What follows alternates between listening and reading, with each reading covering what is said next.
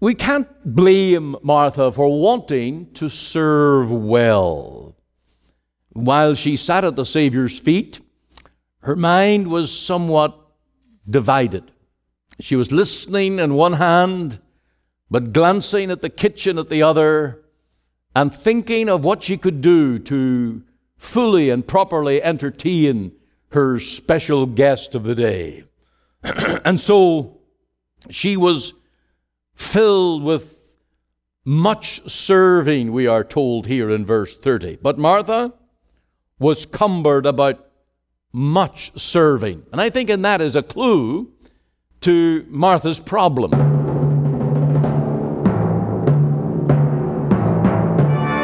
Welcome again to Let the Bible Speak. And as we come up to Mother's Day, we have a message on mothers. How much do you value your mother? How much should a Christian thank God for a godly mother? One who reads the Bible, one who walks with God, sings His praises, and lives in sweet fellowship with Christ. What an influence in a home such a mother can be. And at the close of our service today, we have a few particular tributes, one from Mr. Spurgeon on his godly mother. And our message from the pulpit of our church today is on Mary and Martha. Of course, it was Mary that chose the good part. She is the one that sat at Jesus' feet to learn of Him. And she is an example that every Christian woman ought to be a student of the Bible, to love the Lord's Word, to feast upon it, and to let that Word be the strength of our daily living. Women need help, they need encouragement, they need strength and reassurance, and that is to be found in the very Scriptures of truth. My prayer is that through our message, as we let the Bible speak from the pulpit of our church, that your heart will be encouraged and that you will be strengthened in your care of husband, home, and family to be God's instrument for blessing. Well, as you know, we read together there in Luke 10 of Mary and Martha sitting at Jesus' feet. That has become something of a cliche now in Christian circles. We pray about sitting at Jesus' feet, learning of Him. Now, we, of course, come to God's house and we sit under His Word. We hear that word of the gospel. We rejoice in it. And in that way, we can speak of sitting at Jesus' feet. And so we trust that that will be true today as we come. Now, mothers and ladies and girls as well, and I'm not even going to begin to try and work out those categories, but I'm obliged and happily obliged today to speak a word to your heart. And I trust that you will be as Mary and Martha. Now, Mary in particular, because she was a woman of the Word. And this is my title as we look at Mary, who did so well to discipline herself to continue to sit at the Savior's feet. Now, I know that there are many Marthas here today, so I want to say a few things about Martha and that very heart that Martha had, and what a ministry the Lord conducted in private homes. When the Lord visited homes, He didn't always do miracles, but He always spoke the Word, and He had a right word in season for each and every heart. And no wonder that He was invited in, and He ministered God's truth to hearts, and this was a rare opportunity for these two sisters. It may have been the first time that the Lord came into that home. We know that He frequented it more commonly, and when Lazarus was ill, well, the Lord was sent for that He would visit that home. So what shall we say for Martha, who has got the name here of being a fussing woman? Have you ever seen a fussing woman? Have you ever seen someone who was beside herself, cumbered with care? You can picture of her, of course, in the kitchen. She's got the sweat on her brow. She's got the apron on. And in the midst of all the things that she's trying to accomplish, the door rings. And then she just grabs her apron and she's wringing that apron. And you can just see the immediate fuss that she's making. Who is it? What can they want? And I can't leave the stove, and I've got all these things that I'm trying to do. Well, we have to put Martha into that category. But note these few things for which Martha cannot be blamed. She's the one that invited the Lord into her home. We're told in that verse 38 that she received. And what a reception she gave. There is a royal treatment here in that word received.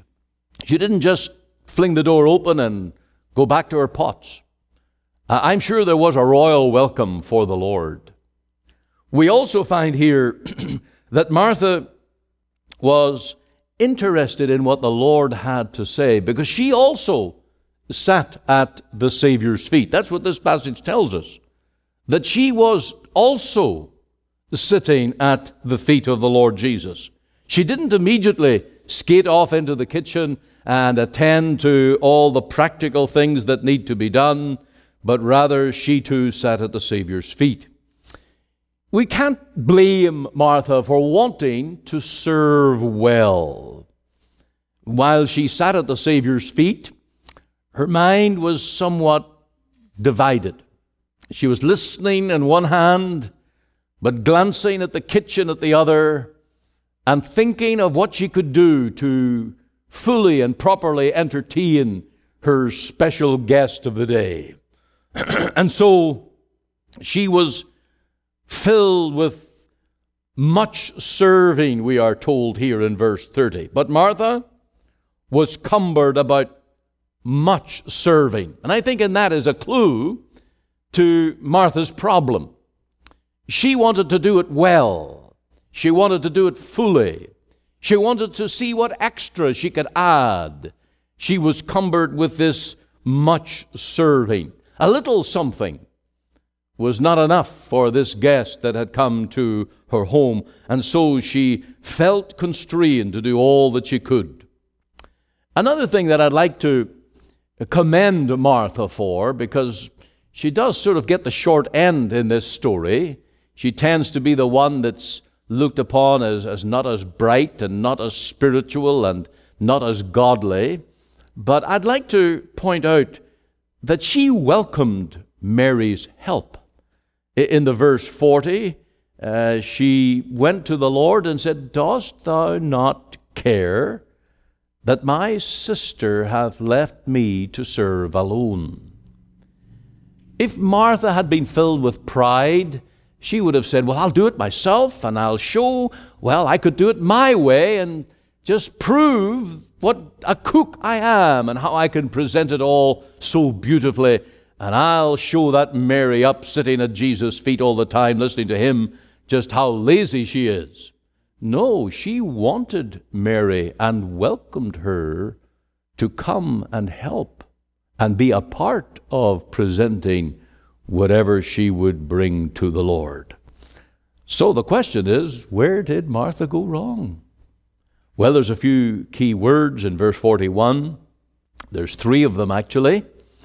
The first one was careful, and that word is anxious. She was anxious. If ever there was a gentle, compassionate visitor and guest that understood the immediacy of the situation, it was the Lord Jesus. But this just was Martha. She was anxious.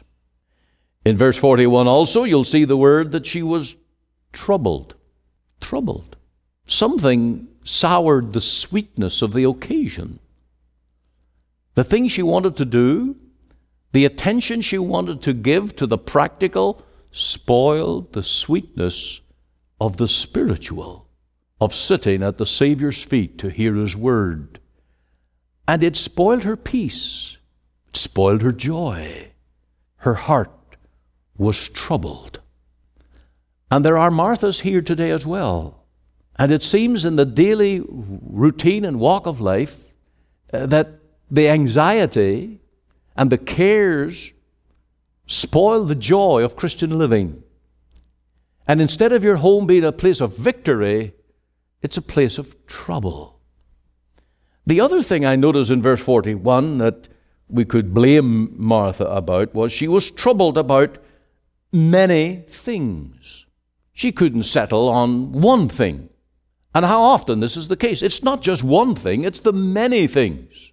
It's the extra things. It's the amount of things that were flooding through her mind, the attention that she was wanting to give to them that drew her attention away from sitting at the Savior's feet. And I hope that the Lord today will bless these few thoughts to every Martha in our congregation. Moms tend to become Marthas. Now, you young ladies that are not yet married, you might say, well, that'll never happen to me. When you get that first child, it will happen to you. Those hours of anxiety, that fussing spirit, and the reality of many things that just seem to steal away the simplicity and the joy of life. Is it the genes? Is it just the way I'm made? And some people brush it off at that. Or maybe it's the guilt. The last time I blew it. I want to double my effort this time. And so it's a labor of guilt. Well, we hope it's grace. Just that godly servant attitude, which the Lord honors and the Lord blesses. How thankful we men and all who are children are blessed because God has given wives and mothers a servant spirit, a desire to do it all and do it well. That for which we ought to be very, very thankful. But it's Mary that we want to focus on today. Mary gets the title of being a woman of the Word. The Lord Jesus said that she chose the good part. And if you're a Mary, your Bible will be well worn. It'll be known that you're a Mary. And each day you will take time with the Lord, one-to-one, just sitting at Jesus' feet, as we say. Now, the Lord is not with us in body. We don't have the physical body of the Lord Jesus, but there is that devotion where we come under His headship. We recognize that He is the author of the book, and we come to learn of Him. And we take that private time with the Lord in devotion. And you come to be known as a woman of the Word. That you're feeding your soul, you're delighting your heart in those little joyful moments with the Savior in His Word. And what a blessing it brings to your heart. Now, the Lord Jesus, of course, being the Son of God, is full of grace and truth. And we can all do what Mary did, sit at His feet in this spiritual manner. Now, there's a few things about Mary that I want to point out. Firstly, is her desire. This is not to be unnoticed. The first thing we learn about Mary, which really impresses us, that also she sat at Jesus' feet and heard His word. If that last statement was missing, that she just sat at His feet but didn't hear His word, that her mind was on something else, that her ears were stopped, that she had really just a dutiful outward conformity. It's that last part that shows us the heart of Mary and the hearer that she was. She heard His word. This hearing of God's word, as Mary did, is really a gift from God. There are millions of women in the world today that have no ear to do what Mary did. no desire, no profit in sitting at the Savior's feet whatsoever. But Mary's desire makes her stand out as that woman of the Word. She was deeply moved, not by guilt, but by grace. And her desire was to learn of the Savior. This is one of the ongoing miracles of the gospel, that in every age God raises up men and women who love His Word. We think sometimes the church will die. We think sometimes that there's this Bible, why do we keep printing it? It will cease one day to be the best-selling book in the world. God, in grace, gives certain people an ear, a desire to hear and rejoice in His Word. And if this desire has been planted in your heart, rejoice. This is God's gift to you. This is what marks you out from the women of the world, for those that are serving the flesh and the things of vanity, and your heart that is moved to be a true living disciple of the Lord Jesus. There are many women in the world who just live so aimlessly. Their lives are empty. They might be fascinated by the jewelry and all the outward adornment of this world, but inside their hearts are empty and hollow. They don't know what you know. They don't have the joy that you have of sitting at the Savior's feet and learning of His Word. And this desire is the mark of a born-again Christian. The woman who says, I have no interest in the Bible. I never spend a moment of my day reading the Bible or thinking about a text of Scripture. It's not just on my radar. If that person was to say, I'm a Christian, we would have a huge question mark right a moment. We would wonder, can they really be saved and no interest in the Bible? Surely the mark of one who is born again is that they're born of the Word. That's how the Spirit of God regenerates us, through the Word. And that delight in the Word only grows and develops as the Christian goes on with God. The motto of the Christian is, man, woman, shall not live by bread alone, but by every word that proceedeth out of the mouth of the Lord. How precious that word becomes. And whether it is the personal reading of it, or maybe some devotional that helps you to understand that portion of Scripture, or it's the preaching of the Bible in God's house, then that's a joyful time. And it reaches the heart, and it ministers to the heart, and it marks you as one of the Lord's, born of the Spirit, with a new nature and a new heart. The worldly women, and men too, think of what they feed their minds upon. Thinking of women, if you ever go to used to be called a news store, a corner store, maybe at the airport you might see stores that have all kinds of displays of magazines. And you can only look at those magazines in amazement, the variety of them, and the many that are focused on women, fashion, dress, entertainment, and it's quite endless. The whole charade of reading for women. And then if you go into the romance novels and that section of literature that really is geared for the romantic mind, and all of it is vanity. Now the women of the world love it.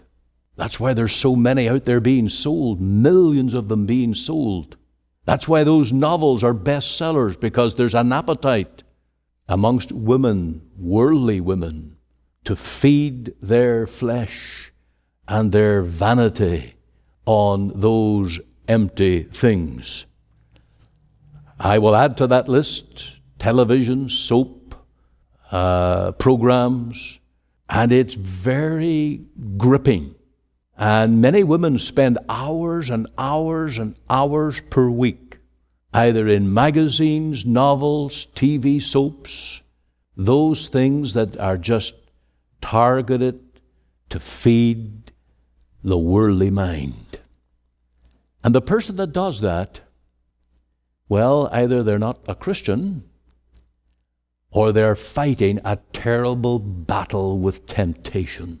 The Christian woman, the Mary, who is sitting at Jesus' feet, has chosen the good part, has said no to those things that are but vanity, a waste of time and effort, and a diversion from the truth. And so our prayer would be for you, kill the worldly talk and the gossip of those things. Kill them. Don't allow that temptation to control your life. And the power of these things are powerful. They are tempting. And over time, they do great damage. And so when we see that in a godly home, that these things are banished, and these things are overcome, and the godly woman is doing what Mary is doing, sitting at Jesus' feet. Now remember the cliche. I'm not talking literally here. I'm talking about that personal devotional time you have with your Lord, those precious moments that you spend with your Savior. And the desire for that is the mark of grace in your heart and the mark of delight in your Lord. You've chosen the good part. Men may scale the highest mountain and descend the deepest sea, but no one could ever measure God's great love at Calvary. Love of Christ so pure and tender, love so merciful and free, far beyond all comprehension is the love of Christ for me.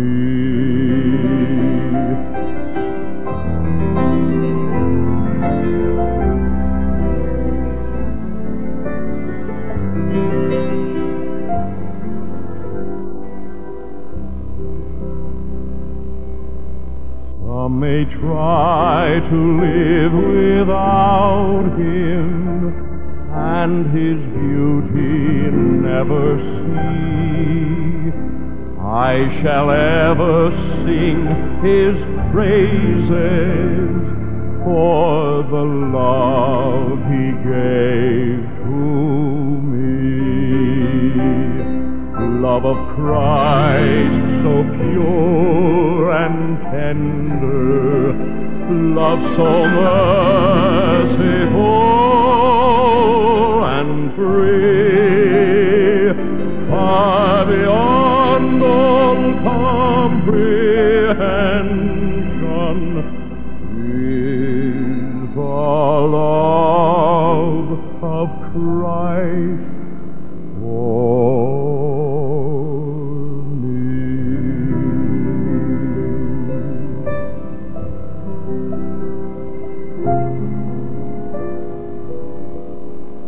Listening to Let the Bible Speak, the radio broadcast of our Free Presbyterian Church here in Cloverdale. What a joy to bring you the message of God's Word today.